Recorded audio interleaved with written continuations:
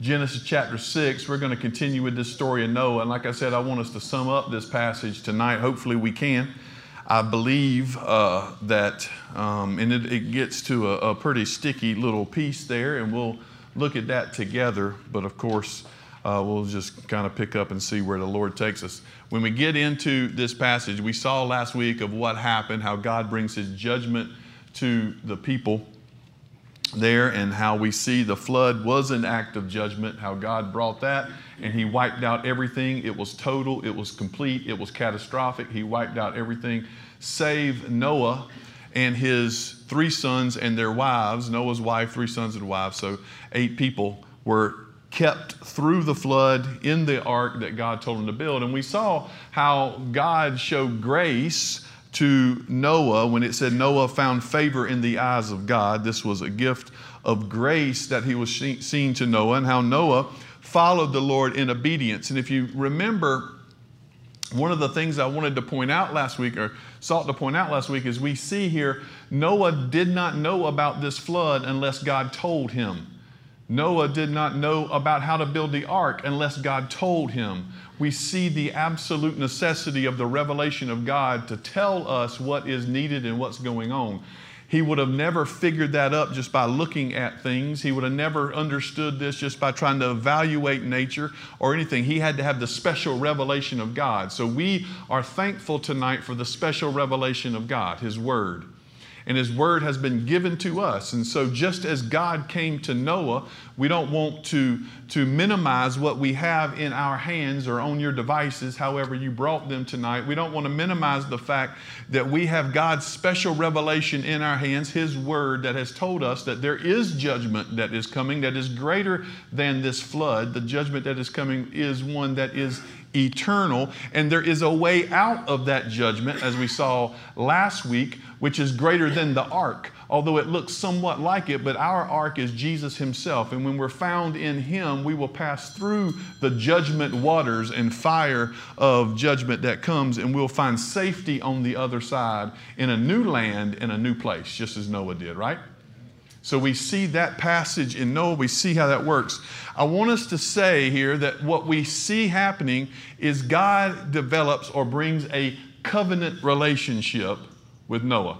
He makes a covenant with him. So if you look, this is why I said chapter 6, if you look down in verse 17, the Lord is speaking. By the way, y'all notice something. Noah does not speak in any of this section. This is all God speaking. Noah doesn't speak until you get over to verse 25 in chapter 9, when he speaks and really speaks on behalf of God when he pronounces curses and blessings. And so you see here in chapter 6, verse 17, the Lord is speaking, and he says, "For behold, I will bring a flood of waters upon the earth to destroy all flesh, in which is the breath of life under heaven. Everything that is on the earth shall die, but I will establish my covenant with you, and you shall come into the ark, you, your sons, your wife, and your sons' wives with you."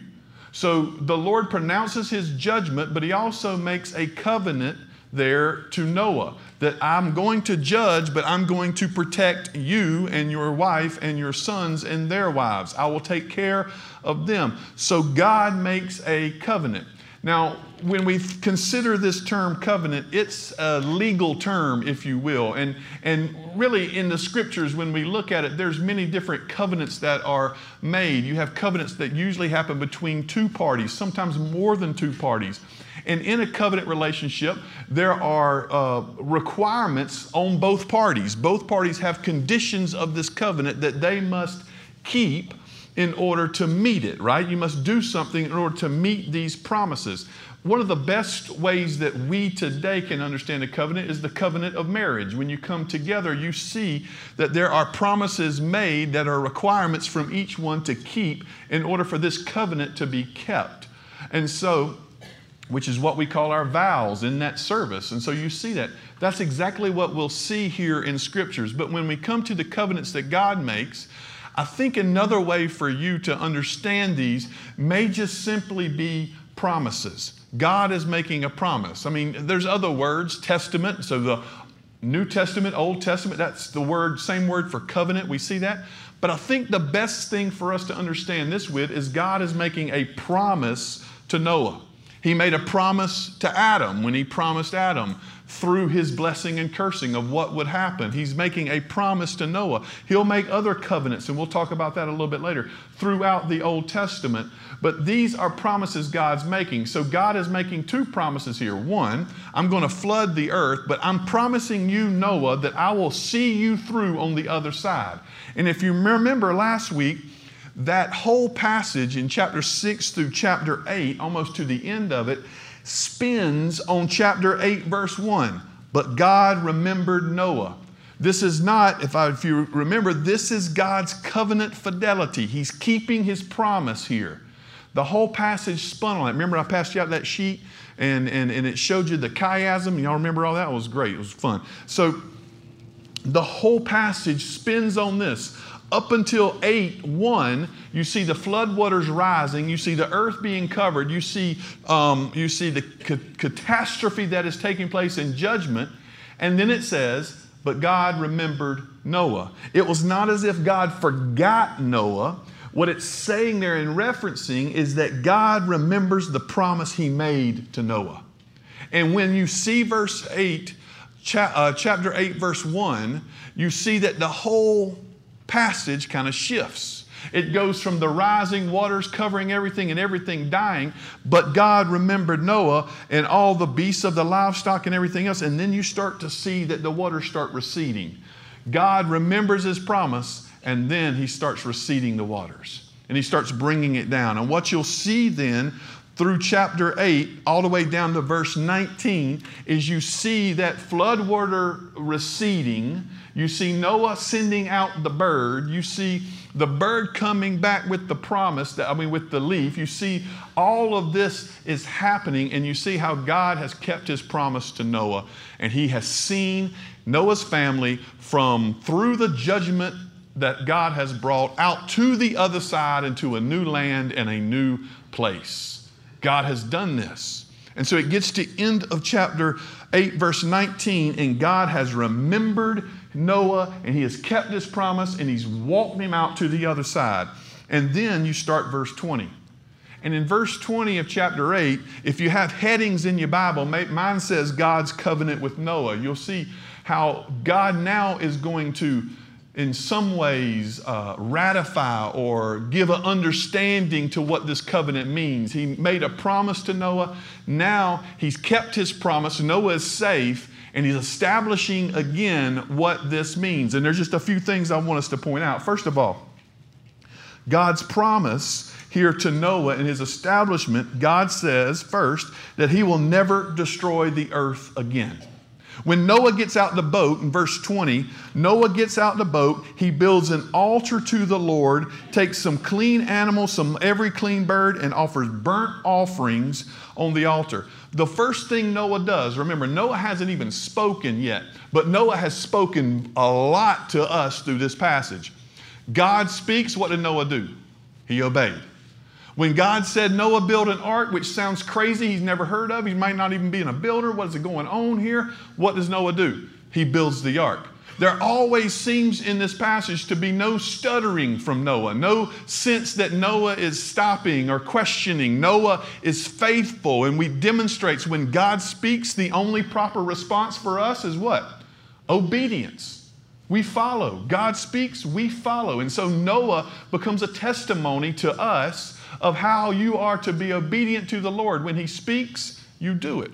And so Noah, again, has not spoken literally in this passage, but speaks volumes to us as Noah comes up. We've never seen rain before. The idea of water bursting up out the ground makes no sense. But yeah, I'll build a boat. And I'll do it because you told me to do it. And so God shows through Noah what this means of obedience and faithfulness. And so Noah proves that faith is going to be evidenced by the works you do. Just as James says, you can't have faith without the works, right? We recognize works cannot save us. It is faith alone that saves us, but faith is never alone, right? It's always going to be followed by what we do. You can't say you believe without following it in action. Belief demands action. And so the scriptures show us that Noah is demonstrating this. And not only that, Noah speaks volumes here when verse 20, when he gets out of the boat and worships, he is testifying that he recognizes that it is only God that has brought him through this. God is the one who's worthy of worship. And how does he worship him? He worships him in the way God has shown to worship before, just as he's shown in chapter 3. Remember the sacrifices of Abel and Cain. Cain brings the grain from the field, and God says, that's not what you're supposed to bring. Abel brings the first fruits of the animals come, the blood sacrifice. And God says, that's acceptable here. You recognize in Scripture that blood sacrifice is what's needed in order to worship God on His terms, to be made right before Him. Noah does this. Noah gets out, and by worshiping Him, he's testifying, even knowing now that it is God who has brought him through. It's God who has been faithful, and it's God who is worthy of his worship. As he offers this up, the Lord smelled the pleasing aroma, speaking of the burnt offerings. And the Lord said in his heart, I will never curse the ground because of man again. In other words, Noah's sacrifice and worship was pleasing to God. It was acceptable. It was an acceptable sacrifice and worship. And so he says, I will never curse the ground again. This is God's promise now being made and fulfilled. Part of this covenant is that he would never curse the ground again, for the intention of man's heart is evil from its youth. What's not changed and what's changed? What's not changed here is that men are still sinful. Noah and his sons have come through the ark, and the daughters and daughters-in-law, his wife and daughters-in-law, they've come through the ark, but God says men's hearts are still sinful. But even though they are, I'm not going to do this again. I'm not going to bring the floodwaters again. I'm not going to curse the ground because of man, for the intention of their heart is evil from their youth. Neither will I ever again strike down every living creature as I have done while the earth remains. Seed time and harvest, cold and heat, summer and winter, day and night shall not cease. You have three never agains, really. Never again will I curse the ground, never again will I strike down every living creature, and never again will summer, spring, winter, fall stop. The cycles of the earth will continue now. They will go on and on. The Lord makes this promise here with the covenant of Noah that he's not going to destroy it again like this. Now, that's got to be comforting. You build one ark, you don't want to build two. Y'all know what I'm talking about? You've gone through this one time, you don't want to do it again. You've been through this trouble, so I don't want to go through this again. And the Lord says, I'm not doing this again. There has to be comfort here for Noah to recognize that he's not. For God's children, they're not going to have to deal with this or do this again just like this. Now, God's going to say something here in a minute, but he's not going to do it just this way again. Well, what's also interesting here as we consider this plan, it's interesting how this story is told, because this is not like, and I want to reiterate this is not like just simply Noah kind of recounting the days. The scriptures are unique in the sense that they're giving us God's perspective here, because who wrote Genesis but Moses? We'll remember, I'll point this out again in a minute. He's writing it under the inspiration of the Holy Spirit.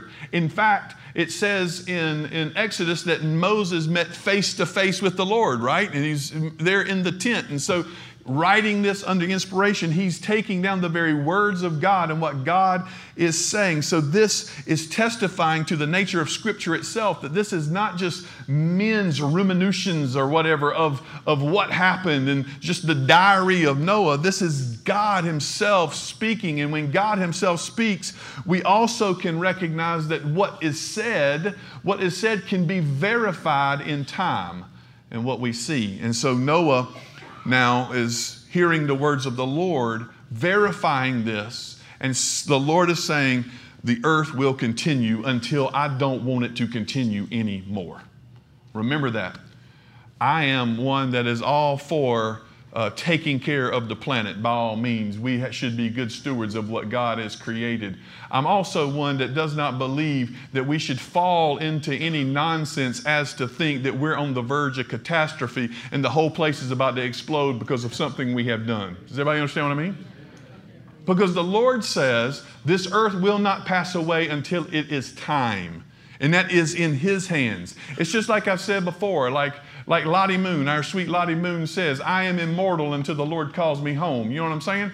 Nobody in here is going to die until it's time for the Lord to call you home, the Scripture says. And so up until that point, we only go when the Lord allows us or calls us to go. And what we see here with the world is what He's promising is that I have set a day, the Lord is saying, when all this will end. But that day does not come until I say so. And for us as believers, that should be quite comforting. To know that while we look at everything out here that's going on now and we think, God, this world's gone to hell. I mean, I don't know if I should say it like that, by the way. That's how my grandma used to say it, and she loved Jesus. And what I was going to do is use the hell in a handbasket, which makes it better, but I forgot the handbasket part. And we look at it, look at how this whole place is falling apart, right? Look at how all of this is happening. And you can say that, and absolutely we look at it and we mourn it, just as Jeremy prayed up here, praying for others and lifting it up. But we also can be comforted. We can also be comforted that it's still here because God wants it to be here. Therefore, there's work to be done. There's things to happen. And there's other people out there, even in Afghanistan, that God has as His children. All we got to do is go get them and claim them. And so ultimately, we should take comfort in this. This psalm has called the covenant of preservation. It's showing us that the Lord will preserve all things until His moment and His time. And so God says this to Noah. Second part of this covenant, we see that even though Noah's in a new place, in a new world now after the flood, there are also new rules that are taking place. Here in chapter 9, verse 1, and God blessed Noah and his sons and said to them, be fruitful and multiply and fill the earth. Y'all ever heard that before? That's Genesis chapter 1, verse 28. He's reestablishing what was said to Adam and Eve. Because this is the new Noah, right? Adam and Eve, this is the new line. This is Noah and his wife and their 3 kids and their wives. So now you got this new place, and he says, he reestablishes this creation mandate, be fruitful, multiply, fill the earth. You're going to look over in chapter 10, and we'll see this hopefully next week. Yeah, I'm looking at my clock. You'll see how from the descendants of Noah, that's exactly what happens. And then in chapter 11, you'll find out how they got dispersed throughout all of the earth, right? So you see, this is the command. Be fruitful and multiply and fill the earth. But what you notice is that there's no subdue it and rule over it. Because of sin that is still there. Remember, even though God was pleased with what Noah did, He's not going to destroy the earth like this again. But the intention of every man's heart is evil from its youth. There's still sinfulness here.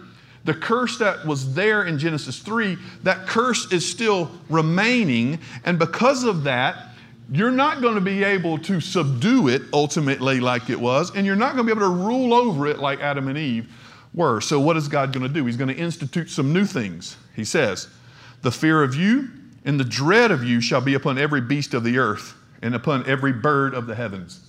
Now, this is the hunting verse, right? So it wouldn't be any fun if you could just walk up to a deer and shoot it. That wouldn't be any fun. You got to find those things. You got to hunt them down. You got to go after. Why? Because animals have a dread of people, and people have a dread of animals. Have y'all ever been in the woods with something wild that you were scared of? Like a lizard? All y'all get scared of lizards. They get in your house.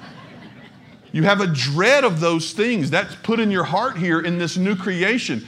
Why is this? It's helping creation work in some way. Therefore, you keep separate. There's this dread upon everything that creeps, ground of all the fish of the sea, into your hand they are delivered. Every moving thing that lives shall be food for you. Now, beforehand, this may not have been the case, but now it is, that now these moving things, the things that live, you can eat those things now.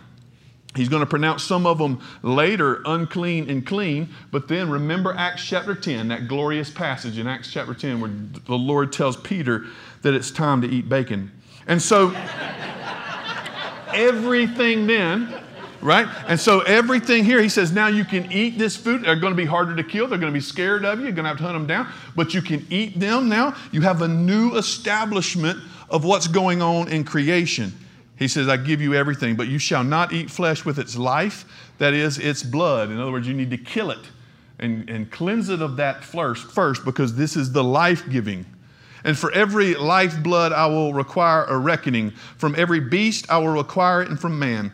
From his fellow man I will require a reckoning for the life of man. Now this is an interesting passage. Because of what happened before, remember in Genesis chapter 4, Abel is killed by his brother Cain. And what happens? The Lord puts a mark on Cain and sends him out so no one would take his life, right? We didn't want to start this murdering, if you will, but still Cain's people begin to be murderers. Lamech kills his thousands of thousands. And so in this new government of things, there must be a protection.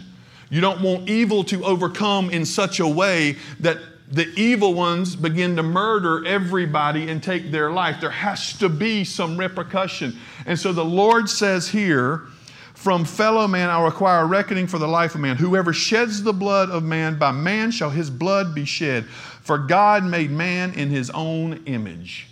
And so if you were to take a life of one, then your life would be required.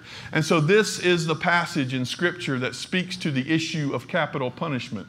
And this is put in place for protection and for good. Does everybody understand when I say that? Because if there's no repercussions for taking a life, then those who are evil will just continually take lives. But when there's repercussions for them, it puts a strain on it. So this was placed as a rule and a law in this new creation because every man's intention was evil in their heart.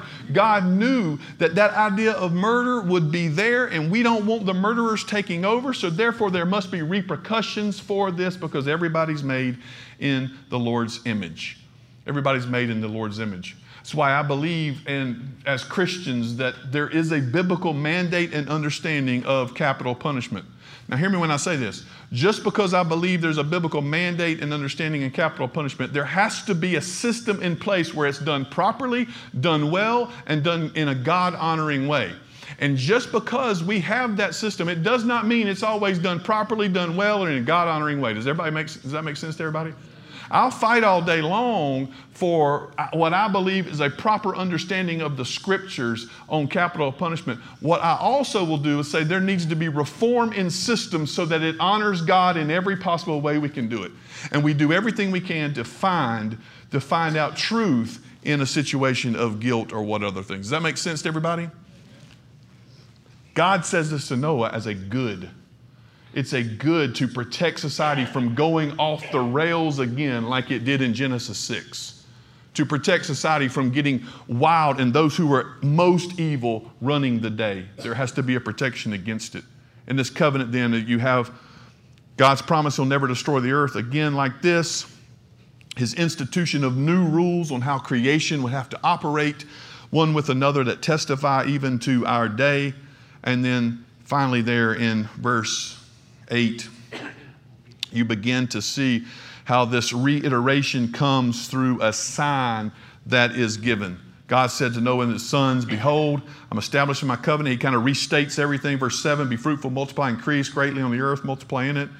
He reestablishes all of this. Verse 11, I'll establish my covenant with you. Verse 12, and God said, this is the sign of the covenant that I make between me and you and every living creature that is with you for all generations. I have set my bow in the cloud, and it shall be a sign of the covenant between me and the earth. The bow is like the bow and arrow, if you will. The Lord laying down his weapons against the earth here. And God says, this will be a testimony. When does it come? If it starts raining again, when you see the bow, you'll recognize that I'm not flooding you out. I promised you I'm not. And so this becomes a beautiful sign of the God's promise to his people. The rainbow should not reflect anything other than God's faithfulness and beauty and glory. And so ultimately here we see signs in Scripture as comforts to God's people, as comforts of his promises. beauty in the midst of the storm, if you will. Just like whenever God walked Abraham outside, Abraham thinking he was all alone. And God said, you see the stars? Your people will be more than that. It's a comfort to Abraham. Just like when Jacob just had his little incident with Esau and he had to flee home and run out. And Jacob said, God, I've been left. I'm here with nobody. And Jacob has a dream. And what does he see? A stairway from heaven down to earth with angels ascending and descending, letting him know, I'm with you, Jacob. I'm here. It's a comfort to him. Just like Moses out in the middle of the wilderness after he had killed the Midianite there, and he's sitting there not knowing what to do, and then this bush comes, it's burning but not consumed, a sign to him that God is present. And just like every week for the Israelites with the Sabbath, a sign to them that God has rest planned for them. All of these signs, just like this rainbow that is put in the clouds, are signs that God keeps his promises and comforts his people over and over again. God keeps his promises and comforts his people. I will remember my covenant that is between me and you and every living creature of all flesh. And the waters shall never again flood to destroy all flesh. When the bow is in the clouds, I will see it and remember the everlasting covenant between God and every living creature of all flesh that is on the earth. God said to Noah, this is the sign of the covenant that I've established between me and all flesh that is on the earth. This is meant for our comfort. In ratifying this, then, just a couple things I want to note about this covenant that God made. First of all, this is a unilateral covenant. There's no requirements expected from Noah here. God makes this on his own. Most covenants are bilateral, as two people or more have to come together, but not here. God comes and says, I'm making a promise to you. This is God's covenant. God's covenant. There's not a bargain here. It's not tit for tat. It's not, here, Noah, I need this from you. If you give me this, I'll give you that. This is a testimony that God has done this on his own initiative. And let us remember, a comfort that should go into every one of our hearts is that God did not have to save any of us. He saved us. Why? Because he wanted to. Does everybody understand what I mean? God saved us because he wants to. And that should be a testimony and a blessing to us. He wanted to save us. He wanted to send his son. And that's what he's saying to Noah here. I'm going to make a covenant with you, Noah, because I want to. Therefore, it's his own initiative. It's God acting, not dependent upon Noah, not dependent upon what Noah could do, what Noah could accomplish, whether or not Noah could even finish that boat. It wasn't dependent upon any of that. It was simply God wanting to save and redeem Noah, and that should be comforting to us. God made promises to us, not out of any compulsion that we had brought up, not out of any compulsion that we had conjured up or worked up. God made promises to us simply because he wanted to make promises to us. He wanted to be with us. He wanted to redeem. And he said that to Noah here when he says, I'm going to make a covenant with you. And this covenant is eternal. And why is this covenant eternal? It's eternal because God is eternal. Notice that God says never again will this happen. Now, this doesn't mean that the earth is going to continue forever just like this. What this means is this promise will be kept until it is met with a greater promise at another time. Does that make sense? God is eternal and God doesn't break his promises. God is eternal and God doesn't break his promises. And finally, this covenant is gracious. It's gracious because man does not deserve any of this. We did not deserve to be redeemed or saved. And let me just remind you of what it says. Even though Noah worships, he offers it up, he offers a sacrifice. The intention of every man's heart is evil from his youth.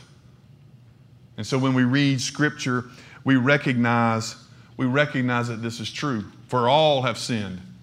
All have fallen short. That any promise God makes to us is a gift of his grace to us. We don't deserve it. He gives it to us graciously. When you get to the end of chapter 8, just to testify to that, when you get to the end of chapter 8, God has finished speaking. He's made this gift. Noah has done everything right so far. I mean, when you consider it with Noah, he said back in 6:9 that he was a righteous man that walked with God.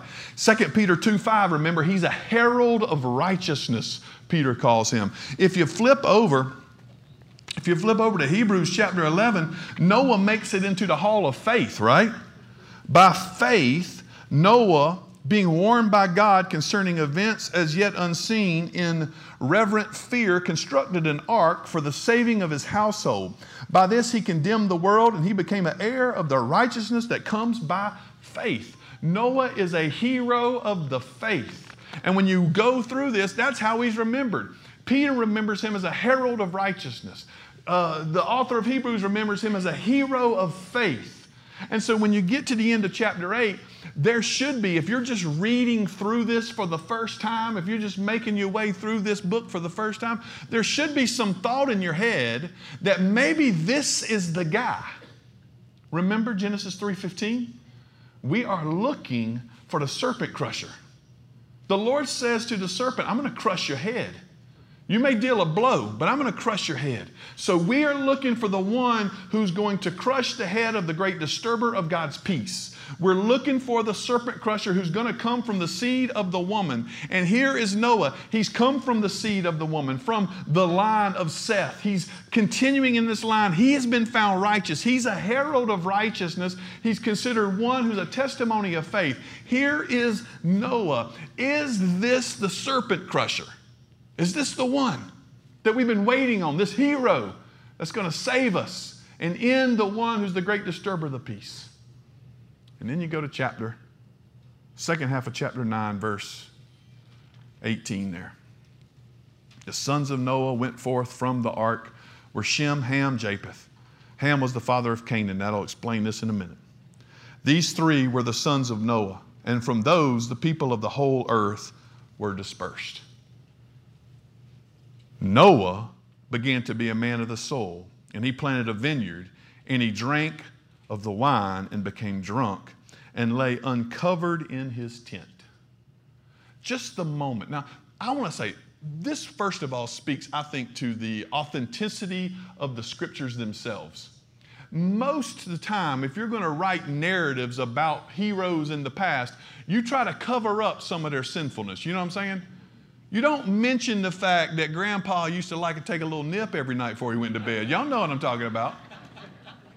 I love my grandma. My grandma was one of those ladies that if you turned on the TV and Bewitched was on, she would hear it from 7 miles out, come running home and says, "Get that witchcraft off my TV." You know what I'm saying? She was like that. But she kept her little paper clips, right, in this little steel, little round tube. Y'all know what I'm talking about? About that tall, steel, little round tube. And I kept saying, "Grandma, what is that tube? Where did you get that tube from?" And she wouldn't tell me. And finally, you know what my mama told me? She said that was her mama's. My mama told me that was my grandmother's mother's. And I said, "Well, what that was?" "Well, that's where they kept their snuff back in the days, right?" Grandma didn't want to tell me that my great-grandma chewed snuff every time, all this stuff. When we look at our heroes, you got to keep this, you keep some of that, but not the scriptures. This is Noah, the herald of righteousness, the one who came through the ark. And what's the next thing it tells us? Is that the joker got drunk and embarrassed himself and dishonored himself in front of everyone. It doesn't hide his weakness, and it shouldn't. Why? Because the scripture says every man's heart's evil. And just like that, just like so many other stories before, like Abraham who takes Sarah and lies about her and sells her off to prostitution. Like Judah who doesn't give his next son to Tamar, but yet he goes and sleeps with the prostitute. Like David who takes Bathsheba. Y'all see what I'm saying? The scriptures does not hide the sinfulness of men. Ever. Which I think testifies to its truthfulness. It's testifying to that. It's not hiding this, it's speaking truth. It speaks to the veracity of the word itself. Noah got drunk and embarrassed himself. He lay uncovered in his tent. He shamed himself. In other words, this is not the serpent crusher. This is not the serpent crusher. We're looking for one greater. And that's what these covenants are for, by the way. Remember, As we go through the Old Testament, we see that the scriptures are going to reveal who the serpent crusher is progressively. It's not going to come out right at the beginning. It's going to reveal who this one is. And these covenants serve to do just that. The covenant with Noah testifies that God is not going to fight against creation anymore. He's going to redeem it. He's going to preserve it. How is he going to preserve it? We'll find out later. He doesn't tell us, but he's going to preserve creation. We find out with Abraham that it's not that the one who's coming is going to come from this nation Israel, and it's going to come. He's going to come and he's going to establish a land forever, and those who bless will be blessed, those who curse will be cursed. We're looking for that one who is the seed of Abraham, right? Who's the child of Abraham. We're looking for that one. We see the promise that's going to come even a little bit later through David, that this one who's coming is going to be a king and he'll be on his throne forever. Each one of these covenants is almost like you take the telescope, if you will, and you just kind of zoom it in a little bit more or adjust it, and it becomes more and more clear of who's coming. And so each one of these are just revealing who's coming, who this serpent crusher is. But at each step, it also reveals that while there are heroes of the faith that step in, all of those heroes prove that they're not the serpent crusher. They're dependent upon the serpent crusher. And so here's Noah. And Noah comes up, he gets drunk, and he violates himself. He lays uncovered, he shames himself, and he proves he is not the one. He falls into sin, proving that every man's heart is evil from even its youth. By the way, Noah's 600 years old when all of this takes place, right? So don't think just because you're old you can't do anything stupid, okay? I get you. Now, I want you to see another thing here. The point of this passage goes back up there to verse 18, though. Ham was the father of Canaan. And what we see happen, Noah gets drunk, lays uncovered. Verse 22. It's one of those passages that's difficult sometimes for others to get, but let's talk about it real quick. Ham, the father of Canaan, saw the nakedness of his father and told his two brothers outside. Then Shem and Japheth took a garment, laid it on both their shoulders, and walked backwards and covered the nakedness of their father. Their faces were turned backwards, and they did not see the father's nakedness. When Noah awoke from his wine and knew what his younger son had done to him, he said, "Cursed be Canaan, a servant of servants shall he be to his brothers." Now, what in the world just happened, right? Seems interesting here. You have this incident. Ham walks in, it says, sees his father's nakedness. You see that there's two clear reactions here to what's going on. Noah is laying there. Ham sees it and goes and tells the brothers, whereas the brothers go in backwards with a blanket and doesn't look, which makes more sense to me. Goes in with a blanket, doesn't look, and covers him. What the brothers do will be blessed by Noah. What Japheth and Shem do will be blessed by Noah. What Ham did will be cursed by Noah. Now, there's several responses to this. In fact, people have written books on what's happening right here. And what I think, dwindling it down, I'm going to give you what I think could be two possibilities, okay? Two interpretations of what's taking place. First, I think this could be just simply an act of dishonor. In other words, your father has dishonored himself, and so instead of doing the right thing and covering the nakedness, you are exposing this dishonor. In other words, you're relishing in his sin. Have anybody ever done this? We've seen other believers fall into sin, and what do? We, instead of praying over them, covering them in prayer, we go and mock them, make fun of them, and make it even worse in their dishonor, right? But what does that testify to? So what I believe that could possibly testify to is that Ham was not even a believer in Noah's message in the first place. And so what we see with a lot of people is they'll see Christians fall into sin, and they'll use that falling into sin as an excuse to not believe in what the Christian says as the message. Does that make sense to everybody? And so we see here, because of this, Ham was cursed, because he did not believe in what his father had been preaching, exposing his father's sin here rather than covering it up, and not covering up in a way so it won't be known, but covering a way that his father would not be dishonored. Dishonored. And so in some way that may be the case. That may be just what happens. The problem with that view is that why does he not curse Ham and he cursed Canaan? Which brings to the second view. The second view, remember, one of our main points as we do interpretation is that the best interpreter of Scripture is what? Scripture. That you read your Bible more if you got a tough spot. If you turn over to Deuteronomy chapter 22, I believe. Let me get there and verify. As Moses is giving the law, Deuteronomy 22, verse 30. This seeing the nakedness of is a euphemism, if you will. It's a phrase, right? We use phrases all the time, especially in the South, that we use to mean that said one thing because maybe even the one thing we're trying to say is a little too lewd or a little too harsh, so we use another phrase in its place so as to not offend, if you will. But Deuteronomy 22:30 says, a man shall not take his father's wife, right? This is incest between a son and a mother. A man shall not take his father's wife so that he does not uncover his father's nakedness. Does that make sense?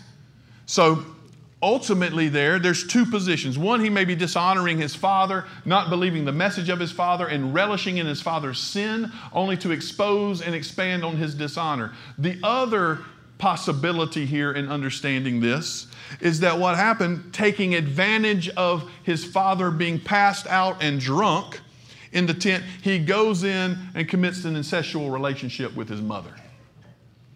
The problem with this is, why would he walk out and tell his brothers that, right? Why would he walk out and tell his brothers? Now, there are passages such as 2 Samuel. And don't act like that's crazy. Nobody would ever do that. Just watch Dateline. This kind of stuff happens all the time, yeah? Just go in, and so you see places in 2 Samuel here where, like, whenever Absalom takes over for David, his father, Absalom goes in and takes all of David's wives, and it says that he gets with them publicly so as to show his power, right? We see it in other places where brothers, Ham was not the firstborn, maybe jealous of the firstborn. He goes in and does this to show his power over his brothers, to take influence over them. Maybe that was the reason why. But this one also would help understand why Canaan is cursed. Because Canaan would have been born, well, Ham has 5 kids, but it's only Canaan that receives the curse. Canaan would have been born by an incestuous relationship, right? And so why does the curse come to Canaan? Because he possibly could have been born by an incestuous relationship. Deuteronomy 22:30 helps us to see that that same euphemism is used to refer to an incestuous relationship between son and mother. All of us kind of icky, right? We get the icky. And again, the Scripture's not hiding icky or sin. It never does. In fact, the Scripture seeks to expose ickiness and sin so that we will recognize the absolute necessity of the remedy, which is Christ Jesus our Lord. Amen? And so here, the point of this section, though, is not just to talk about nakedness and drunkenness and all this other stuff. Remember where this is written. This is written by Moses. They are in the wilderness, headed toward what? The promised land. They're going into the promised land. And Moses is saying, remember the Canaanites and what God did to the Canaanites? All of those who were children of Cain in that line, God punished them with a flood. But remember that God told Abraham that Israel was ours. There's a land that's flowing with milk and honey that is ours, and we've been in bondage for 400 years, and now we're headed to that land, right? And who is in that land? The Canaanites. The Canaanites replaced the Canaanites. They're wicked. They're cursed. They're sinful. And in fact, just a little bit, the Lord says He kept them until their sins had become so great it was time to punish them. So as they're going in, it becomes a theodicy, if you will, an argument for what God is about to do. He's about to take His people into the land that He's promised them. And that land is filled with a bunch of people that were born of an incestuous relationship and were sinful and cursed. And therefore, the judgment is coming, and God's going to use His people to bring that judgment. Does everybody understand what I'm saying? It becomes an argument. Here's what's happening. We're going in now to the promised land filled with the Canaanites, and here's where the Canaanites came from. And this is why they're judged. People have abused this passage for years. One of the great abuses is many use the argument for African American slavery on the curse of Ham, which doesn't make any sense. It's one of the worst. If you read a book, and I'm talking about late into the 70s, the reason why African Americans were enslaved because it was under the curse of Ham, because he said servant of servants. It's one of the most terrible interpretations of Scripture I've ever seen. It has nothing to do with what's going on here. It was looking back and trying to justify a sinful action we have and trying to figure out a text to justify it. That's what it does. What this passage is talking about is there are Canaanites in the land that God is going to judge, and here's where they came from. Here's where they came from. The curse of Ham doesn't even make sense anyway because Canaan was cursed. And so here the Lord says that's what's about to happen. The Lord has given an argument, a clear sign to His people. As we go into the promised land that is yours, it is filled with sinful people, and judgment is coming upon them, and the Lord is going to use us to bring that judgment. Moses is teaching the people even as they go in, not only where they came from, but what they're going to do. What they're going to do. And he says, cursed is Canaan, blessed the Lord God of Shem, Canaan, and let Canaan be his servant. May God enlarge Japheth, and let him dwell in the tents of Shem, and Canaan be his servant. The one who will rise to the top of the brothers is Shem, and it will be through Shem that the line will continue all the way down to Christ. All the way down to Christ. And after the flood, Noah lived 350 years. All the days of Noah were 950 years, and he died. Noah demonstrated faithfulness, righteousness, did all those things, and at the end of it, he still demonstrated that he was sinful. He still demonstrated, even having come through the flood and the judgment of God, that he needed a Savior. Noah was holding on to the promises of God. Just like today, we hold on to the promises of God. Noah was holding on to the promises of God that were made, right? We hold on to the promises of God that have been kept. Because in our line, we recognize that all of the promises of God that He made, not one of them slipped through His fingers. Not one of them has failed. God promised that He will preserve us until He can redeem us. God promised that He will send a king for us who will be not only a king, but he'll be a prophet who gives us God's word, and a priest who intercedes on our behalf. He'll fulfill everything. God promised that there is a land for us, and we have a one who is already going to prepare that place. And what Paul says in 2 Corinthians chapter 1 is that all the promises of God are yes and amen in Jesus Christ. Amen. He has filled them all. He's filled them all. And every time we see a rainbow, we remember the Lord keeps His promises. And every time we look up at the stars, we remember God keeps His promises. And every time we understand that rest that He's given us, we remember God keeps His promises. But more than that, we don't need those kind of signs anymore, because the sign we have has been engraved on our hearts that once was dead, cold, dead, and black, but now has been made new, alive again, washed with the blood of Jesus. The sign we have is a circumcised heart for the Lord, a new heart that has been put in us. Why? Because there's been a new covenant that has been made. In that new covenant, God ripped out the heart of stone of the sinful men who every heart is evil from his youth. He ripped out that cold, black, dead heart, and He replaced it, as the Scripture says, with a heart of flesh that lives for Him. That lives for Him. That's the only sign we need, is the new heart that God has put within us. And every day we understand the comfort we have because of a new heart that He's given us. A new heart that He's given us in Christ. Because God has kept every single promise. Let's pray. Father, we thank You. We love You. You are good to us. Never once have You failed us. Never once will You. And so tonight, God, may we be reminded of your faithfulness and love for us and how you have kept your promises in your Son, Jesus Christ. God, I pray that every heart in here has been made new in him. Father, thank you. We love you. We appreciate you for all that you have given us, and it is a privilege for us to be able to gather around your word this evening. All for your glory. In your name we pray. Amen. Thank y'all so much. We'll see you Sunday.